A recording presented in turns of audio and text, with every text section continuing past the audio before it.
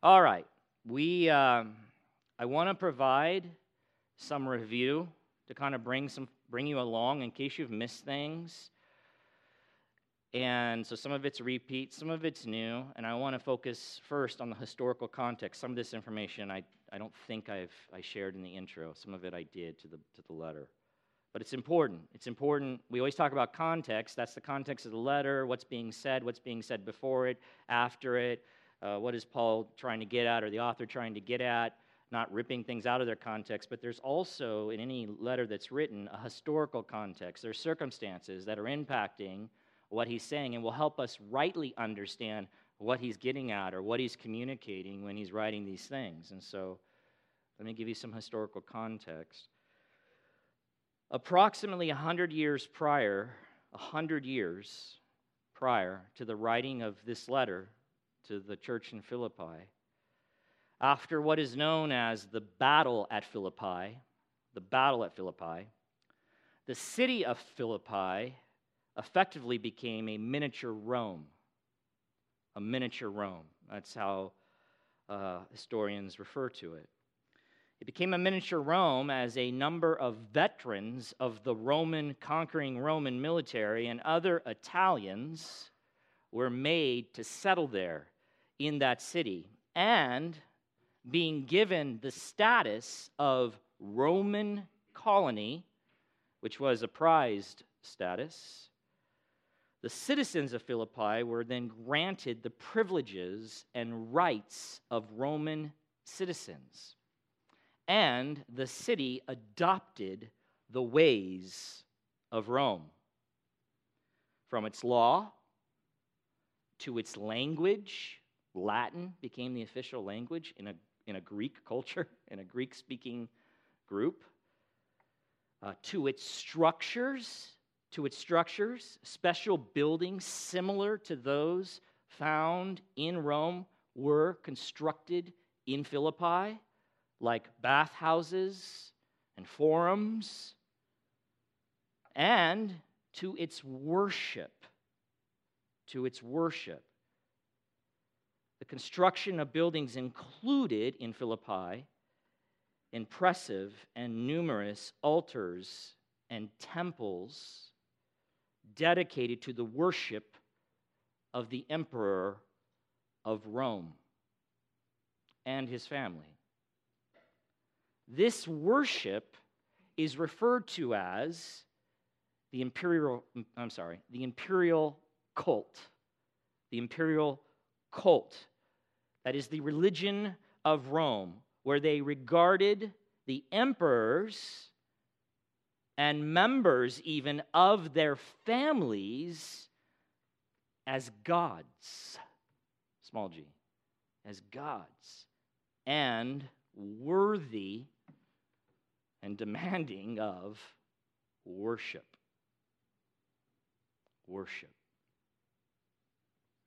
Speaking of Philippi, one commentator says, like Rome, the city's religious life centered on the worship of the emperor.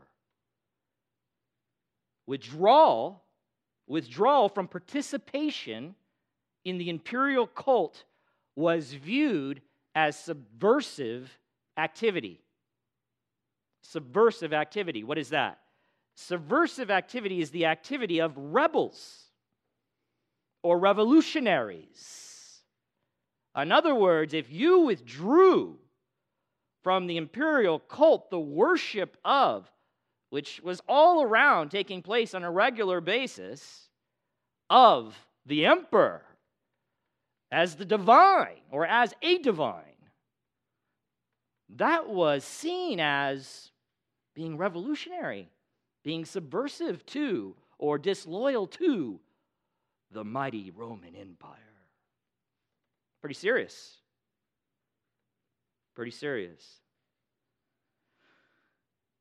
Now, this certainly isn't, we need to know this as we read it, because it'll come into play here, even today, as we look at this.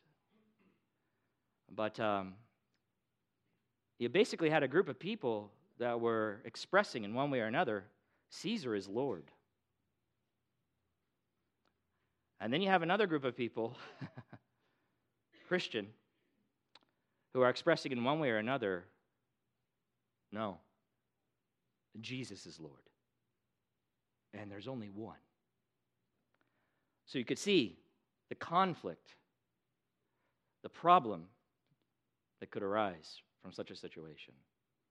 And we don't experience this exactly, at least here in the U.S. of A. There are places that do experience this type of reality, even now, but we don't, as of yet, experience such things. But we need to understand what they were going through and what was causing their suffering. And as I continue, about 10 years prior now, so 90 years later, after the Battle of Philippi, but 10 years prior to the writing of this letter, Paul went to Philippi and planted a church there. Okay? He went to that Roman colony, that Caesar-worshiping colony, and he planted a church there. And let me remind you that he faced serious opposition while he was there. Right? So at the very beginning of this church plant, it did not occur without problems, serious problems. After casting a demon out of a slave girl who for the profit of her owners was fortune-telling, the owners seized Paul and his gospel ministry partner Silas and dragged them into the marketplace before the rulers in Philippi. And then we read this in Acts 16. And when they had brought them to the magistrates, they said, "These men are Jews, and they are disturbing our city." And then the next verse is what gets everyone really riled up. Because you don't do this. You don't go against Rome in any way. They advocate customs that are not lawful for us as Romans to accept or practice. Yeah, like Jesus alone is Lord, and to him alone is due your worship. And you cannot worship both Caesar as Lord and Jesus. The crowd joined in attacking them, and the magistrates tore the garments off them and gave orders to beat them with rods. And when they had inflicted many, catch all the words, don't miss them, many blows upon them, they threw them into prison, ordering the jailer to keep them safely. Having received this order, he put them into the inner prison and fastened their feet in the stocks.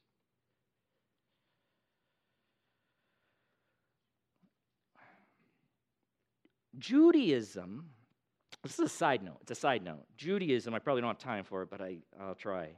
Judaism, the Jewish religion at the time, could be or was tolerated by Rome. Tolerated. Okay? Rome was pagan.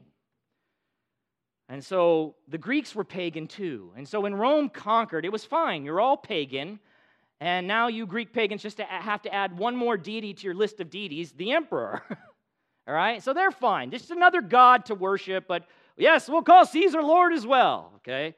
Judaism, or the Jewish faith, they knew there was only one true God, but they avoided and despised the Gentiles, generally speaking. So they stayed to themselves. There were Gentiles who embraced the God of Israel, but it wasn't as if there were campaigns by the Jewish people to go out and bring all the Gentiles to the God of Israel. It was more, you want to know about our God, then become a Jew. You want to be a part of our thing, you have to, get circumcised, and then you can be a God-fearer. You can fear the same God we fear. But there wasn't a campaign to go and tell. It was more of a come and see. So Judaism could be tolerated within the Roman Empire because they weren't stirring up trouble.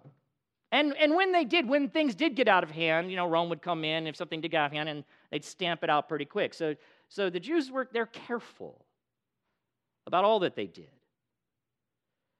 But along comes Christianity, which flows out of the Jewish faith. It's the God of Israel who has now sent his Son, Christ. And Christ says, what? What's his command? Go, therefore, into all the world and make disciples. This is a go and tell faith. Make me known to all nations, all peoples, because all can be saved by Christ, and the salvation he has accomplished is for all peoples. No one is outside. All sorts of nasty, icky Gentiles, as the Jews saw. So here you go. They're going and telling. They're making him known. And what they're making known runs entirely counter to Rome's religion.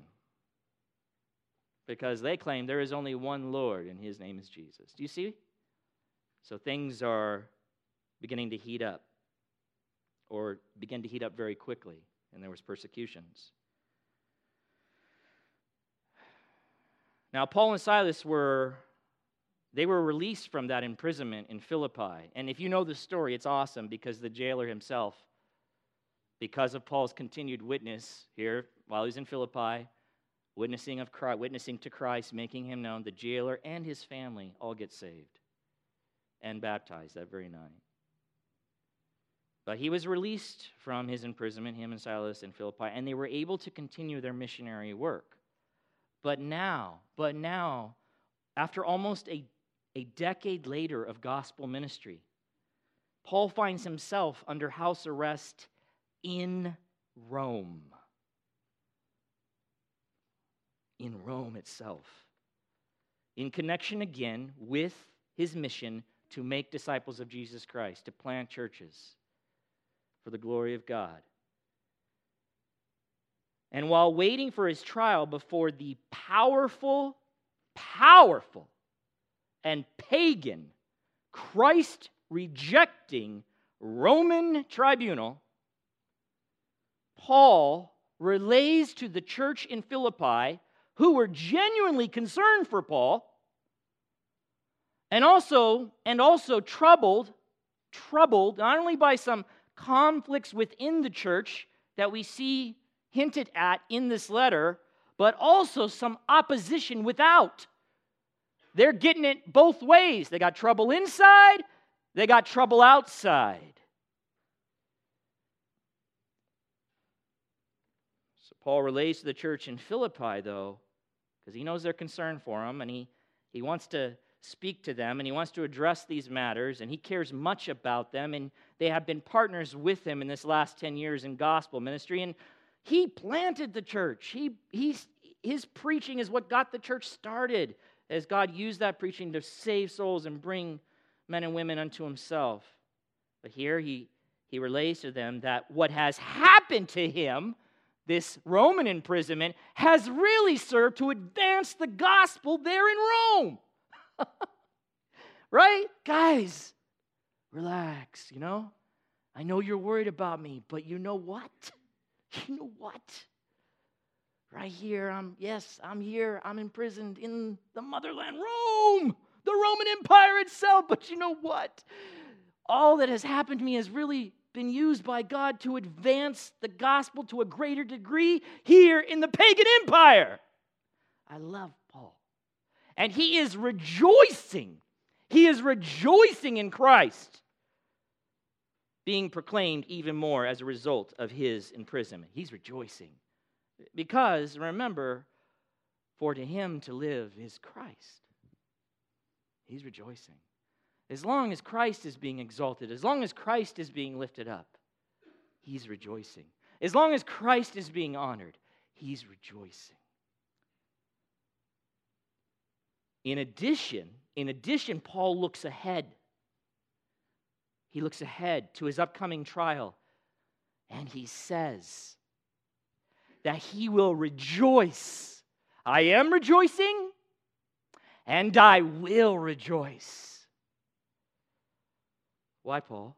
Because no matter what happens, whether he lives or is made to die, whether he is released or executed by Rome, he is confident that through the prayers of the Philippians on his behalf and the mighty help and power of the Holy Spirit, he is confident he will, as always, be able to honor his precious, glorious, almighty, altogether worthy Lord and Savior, Jesus Christ.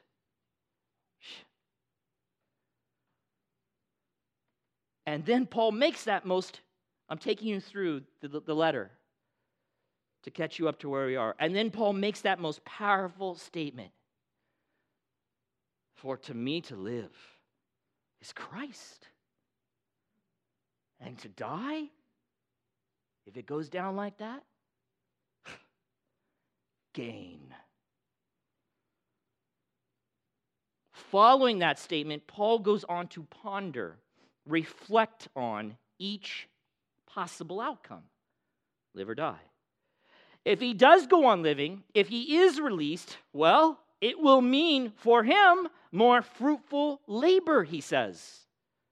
More good work that he can do on this earth for the cause and the glory and the honor of Jesus, the Lord. However, if he is made to die, well, that is by far the best for him. For to die is gain, because to live is Christ. It would be the achievement of the goal of his life. And while he desires with all of his heart to be fully with his Lord, to see his glorious face, you desire that, beloved?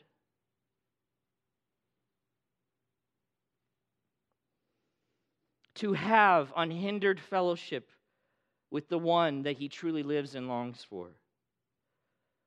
While that is his desire, he's convinced that God has more gospel good for him to do on the earth. And so expects he will remain and continue in order to, among other things, be a blessing to the church in Philippi, to continue to strengthen them and encourage them and instruct them in the gospel. And so he hopes and even plans to visit again, as we see at the end of 126, especially in light of the various struggles he has heard that they are having. For they are a church under fire. With that, let's read our text.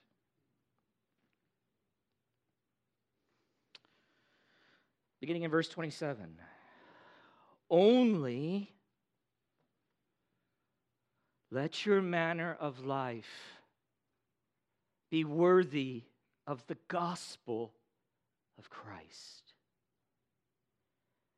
so that whether I come and see you or am absent, I may hear of you that you are standing firm in one spirit, with one mind, striving side by side for the faith of the gospel, and not frightened in anything by your opponents.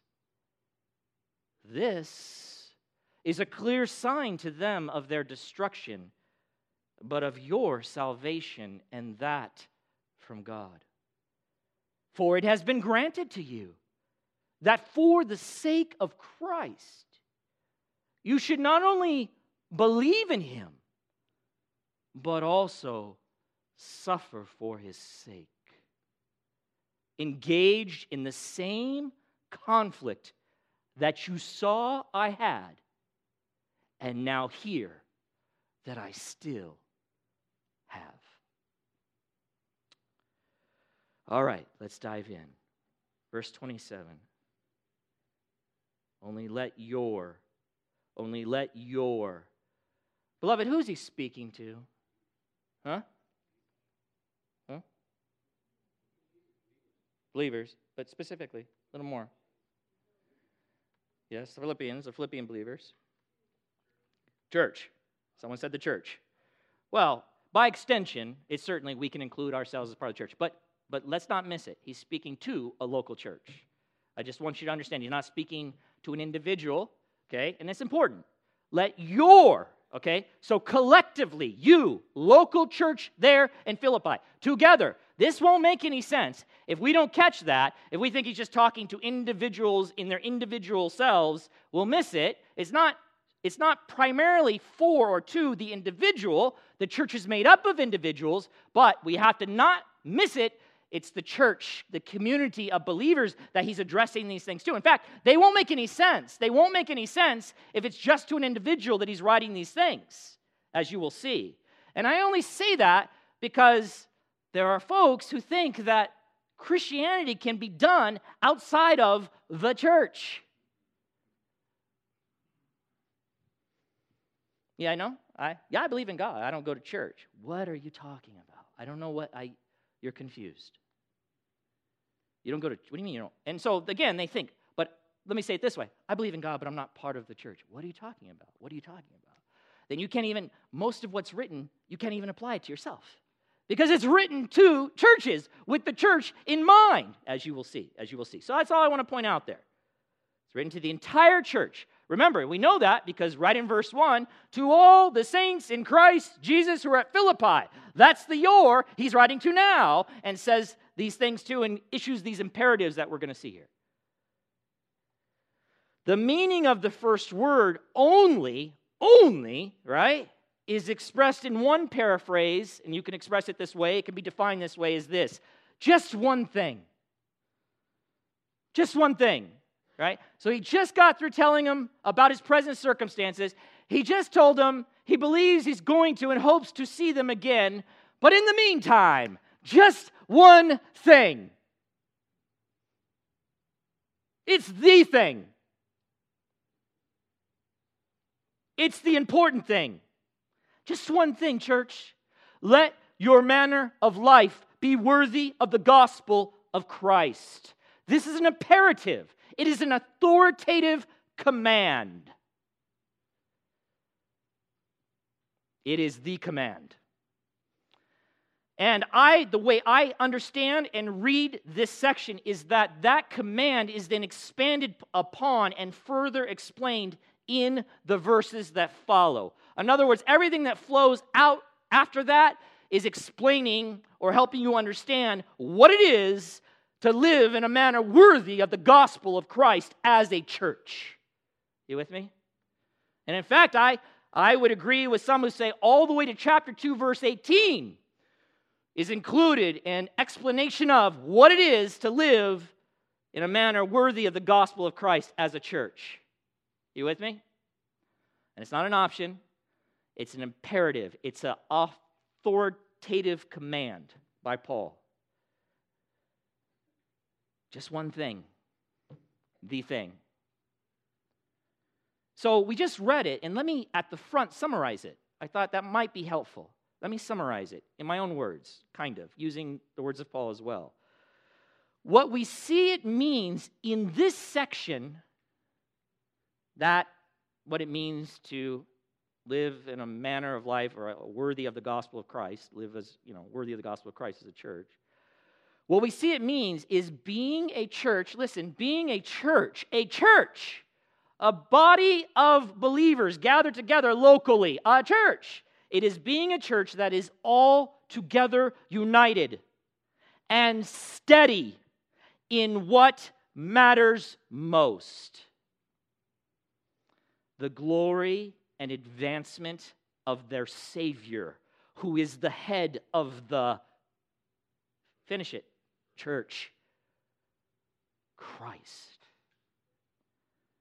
And so that necessitates that they, the church, refrain from being sinfully divided or distracted or diverted.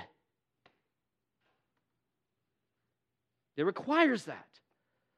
But rather they are to be firm in one spirit and with one mind, striving side by side for the advance of the gospel, and not frightened in the face of any opposition, but instead unyielding and resolute in spreading both by word and deed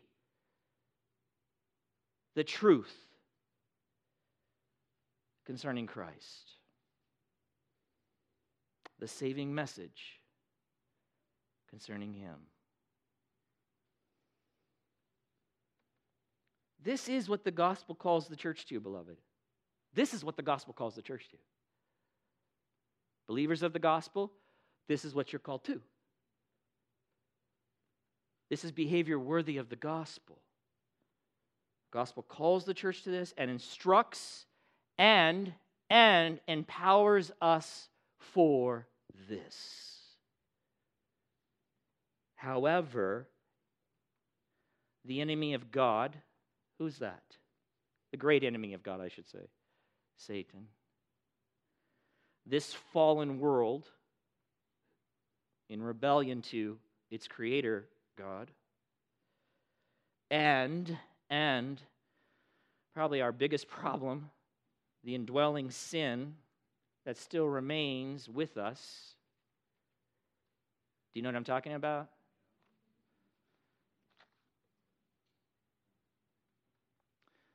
Together, that unholy trinity relentlessly work against the most glorious purpose of the church. And the Apostle Paul, the one who genuinely says, for to me, to live is Christ, well, he desired nothing less for his brothers and sisters in Christ in Philippi. For Christ, beloved, is indeed worthy of us living our lives, all of our lives, every aspect of our life, for Him. And my brothers and sisters in Christ, if you can't wholeheartedly agree with and affirm that, what I just said right now, that Christ is indeed worthy of these things, if you can't, then my word to you is the same word I speak to myself when I go off the rails.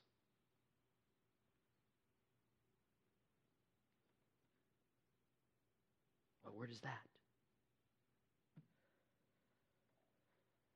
The word is this: I need to think on Him. I need to think on who He, Christ, really is. And I need to think on who I really am, and think on what He has done for me and is planning for me.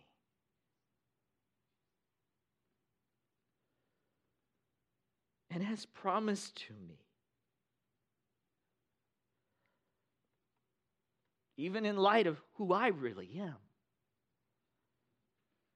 To put it more simply, I need to think hard, meditate on the gospel.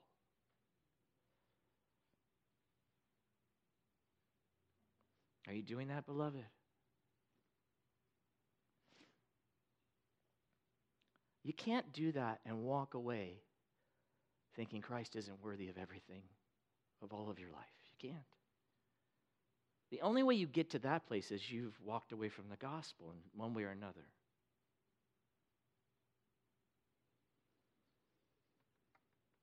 And so, Paul is hoping to hear, either in person or by way of another, if he is delayed, in coming to see them, because he's he's certain that he's going to live, but he doesn't know how long it'll take, and it could go the other way. But he is hoping to hear, either in person or by way of another, if he is delayed, that in spite of their troubles, the church's troubles, within and without, he wants to hear, he's hoping to hear that the church is, Paul says, standing firm in one spirit with one mind, striving side by side for the faith of the gospel. And as I said before, as you read that, and this is why it's so helpful to read the entire letter through, as we work through each part, to already have that in your mind. There is a note in the letter of eternal struggles. We see something going on, tensions. The letter points to these things. He doesn't come out right out and say it, other than we know there's some disunity between two ladies in the church, but there are other things that he's stating that indicate to us that all is not well in Philippi with the church. For that matter, all is not well in Philippi because those outside of the church are opposing them and pushing back. One author says, although he does not explicitly say so in this letter, several verses imply, several sections, that there are some internal tensions among them, such as bickering, selfish ambitions, empty conceit, complaining, arguing. A church? Yeah. Remember what I said about the enemies and the worst one, our own remaining indwelling sin? At the same time, he says there are some external pressures being applied which bid fair to make their situation as God's people in Philippi tenuous or weak or shaky.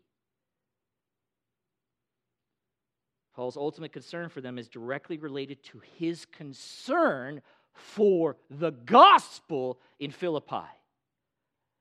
That's what it's related to. Of course, he loves them and he cares about them, but what is most important is that their gospel witness continues to go forth strong and mightily. But if they begin to fall apart internally, if they're not united as they need to be, in addition to the opposition pressing in on them, they won't make it. Or,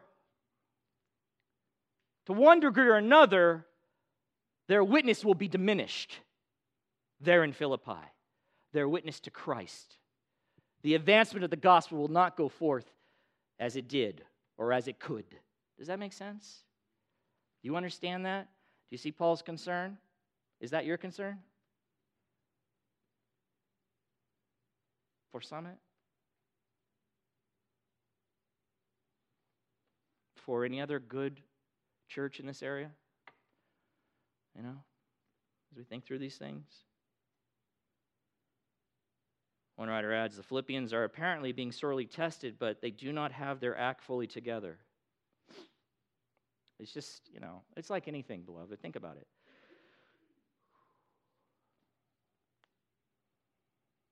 Right? If your home life is good, solid, you got a united front in the home, then as opposition from outside of some sort, again, I'm not talking about gospel opposition per se, but just things, pressures of life come on you, are you not able to withstand those better, press through, persevere? The opposite, though. If the home life is conflicted and in trouble, there's disunity, there's selfish ambition,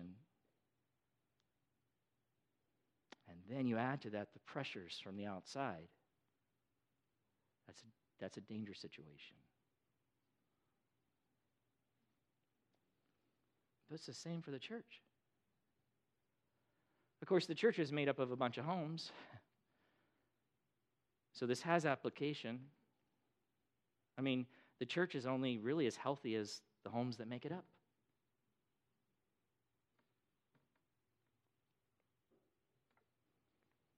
The people.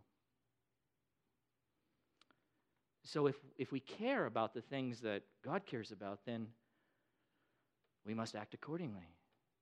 We must give ourselves to the things that matter most. Do you understand what I'm saying?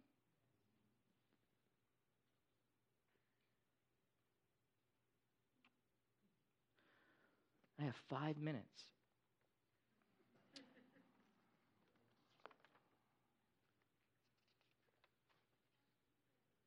No. All right. We'll do this, and then I'll come back, and what I'll do is I'll add some more. I'm going to do a little bit here for you. Sorry. I'll add some more. And then we'll come back and we'll finish up next time. Okay? That's what we'll do. Is that okay, Thomas? Can I do that? Thank you, sir. Thank you.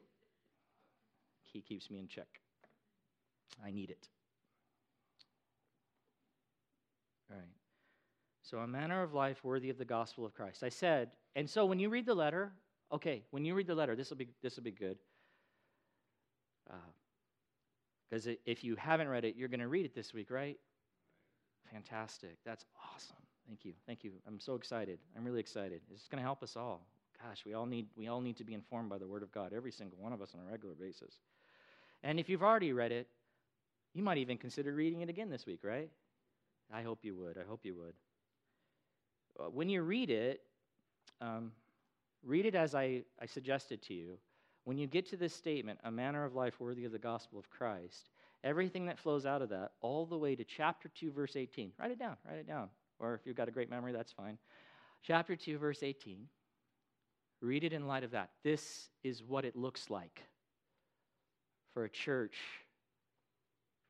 to live in such a way that is worthy of the gospel of Christ that they say they believe and has rescued them. This is what it looks like, all the way to 2:18, okay? And then maybe that, I hope, it just connects. If things start to connect together and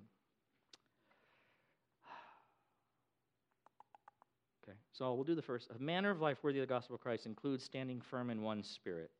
And this is good. Then I can come back and pick up from there. Standing firm in one spirit. So let me just say this, and get this out of the way. You'll notice in your ESV, and for that matter, NIV, NASB, NLT, King James, New King James. Yeah, I don't know. It'd be interesting. I'd be curious to see if one of you have a translation that has the Spirit capitalized. Standing firm in one spirit. You probably all have small s, right? Okay. So let me say that Spirit, right before he uses the word Spirit here, just a few verses before, and a few verses after in chapter 2, he uses the word again. But you'll also notice in your translations that there it's capitalized. Same word. And so you may know this already, and that's okay. I just want to point it out.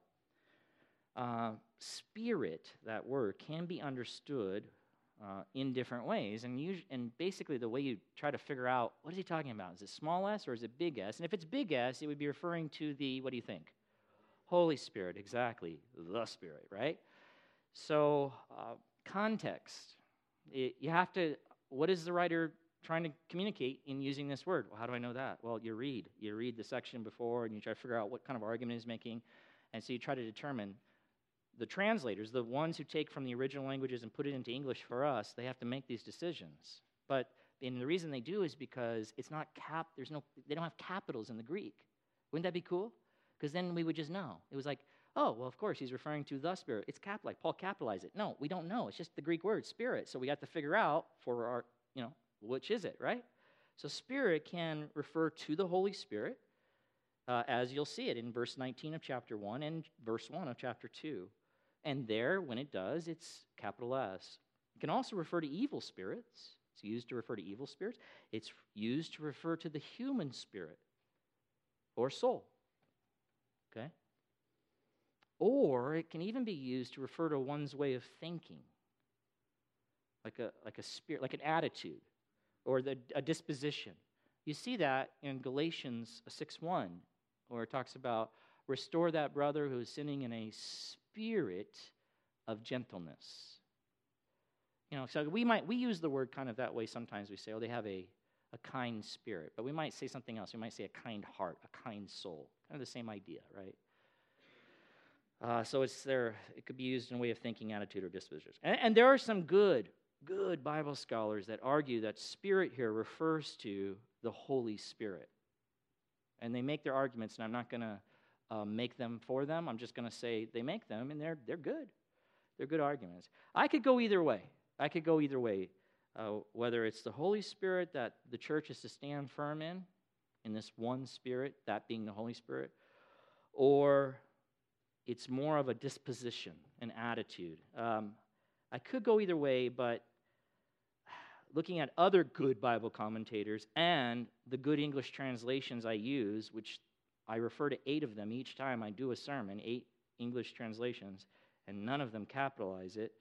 And when they make the translations, they themselves are Greek scholars. But again, I lean toward it not being a reference to the Holy Spirit, just based on all that. And here's a good side note for you. It might be helpful, a side note. When you're working through Bible interpretation, just understand there are situations like that. They come up almost, a lot, don't they, Thomas? And we have to, as proclaimers of His Word, we're not just accepting what's there. We're looking, we're studying the words underneath. We're looking at it. We're looking at scholars and what they say. And so, but here's the thing about Bible interpretation, right? If I came away from this, so I gave you 2 options, possible options. It is the Holy Spirit, or it's a disposition. It's an attitude, which I think is what it is. If I came away with something that, an understanding of what that means, that contradicted another very clear piece of what is taught in Scripture, then for sure that's wrong. Okay? For sure that's wrong. But sometimes there are choices, there's some options of how one might translate a passage. And either way, it wouldn't hurt us, right? Because it's consistent with what we see. It doesn't mean it doesn't matter. It does matter. And so sometimes we lean, sometimes we're very sure, but it wouldn't hurt us. It wouldn't upset our spirit or God to go either way in this case. If I said to stand firm in the one Holy Spirit, that's a truth that we see. In other words, we're united in the Spirit. That's a truth that we see taught other places clearly in the Bible. If I also say it's a matter of disposition or attitude, that also is something that we can see taught clearly in the Bible, to be united and with this one soul, one mind, one spirit, one mind type of approach. So, as one writer says, it is possible to regard Spirit as a reference to the Holy Spirit, but he says, the explanatory phrase, because he sees it that way, which is the phrase that follows standing firm in one Spirit, which is with one mind. So understand that he sees it as an explanatory phrase, but maybe it's a phrase that's standing on its own, because the other one is referring to the Holy Spirit, and now Paul is picking up a different thought. It's hard to make these determinations, but I see it as an explanatory phrase, and he says, because of that, it strongly suggests that both these phrases, standing firm in one Spirit and with one mind, are descriptions of Christian unity of thought and action, similar, not the same, but similar to the expression in Acts 4:32, speaking of the church that says, in the early days of the church, that they were of one heart and of one soul. Similar because the word heart there is not spirit. It is a different word, but the same thought, same idea. And he goes on to say, of course, true unity must be produced by the Holy Spirit. Of course, it must be produced by the Holy Spirit. We don't manufacture unity. We are to protect and guard the unity that the Spirit provides. But we don't manufacture the unity. We are united in Christ through the Spirit and united in purpose through Him, and we must protect that because there's so many things working against that. The devil, the world, our indwelling sin. And in the case of Philippi, that's exactly what was going on. Pressures from the outside, okay, where it's going to be very important that they remain steadfast and united in the cause of Christ. And yet, at the same time, that's being diminished in some way or attacked because of eternal conflicts within the body. Selfish ambition, conceit. You see? So, of course, true unity must be produced by the Holy Spirit. However, the source here is not what is stressed, but rather the result. So, standing firm in one spirit with one mind, I'll leave you with this, and then we'll get to striving side by side, because that, you can't do that by yourself. As you'll see, this is written to a church with the church in mind, and I have more that I'll bring into it that I cut out before because I'll have more time next time, and it's very powerful. Striving side by side. What's going on there? Wow! And what does that imply in all the ways that we can think about that? But the idea of standing firm in one spirit with one mind is basically there's a unified front. There's a unified front. They are united in their thoughts and in their actions in regard to the most important thing for the church, to advance the cause of Christ, to make him known, to lift him up, to exalt him, both by proclaiming him with words and by living lives transformed by him, being transformed. Let's pray. Father in heaven, as we look at this text, and we are grateful for it, grateful that you sovereignly chose to include it and preserve it for your people. Paul writes to your people in a specific context, in a specific setting. He gives them instructions to them, but we know that it has been included so that we too could benefit and learn and be challenged and confronted and guided as a church by this very letter. And so, God, I pray that you do. I trust you are doing, and I pray and ask that you continue to do a good work in this little body here, Summit Bible Church. May we adjust ourselves in any way that needs to be adjusted as we come under your word found in this letter. Our hearts, our minds, may we repent of anything that doesn't belong there and embrace all that does according to your word. Why? For your glory. For your glory, God. And Father, even in that situation, where there's a dear brother and sister here maybe who doesn't care so much about your glory, I pray that you would do a special work in their heart.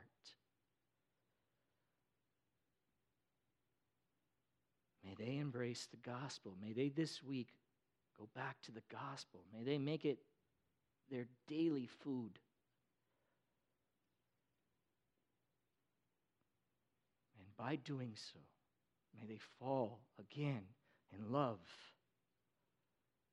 of their Savior.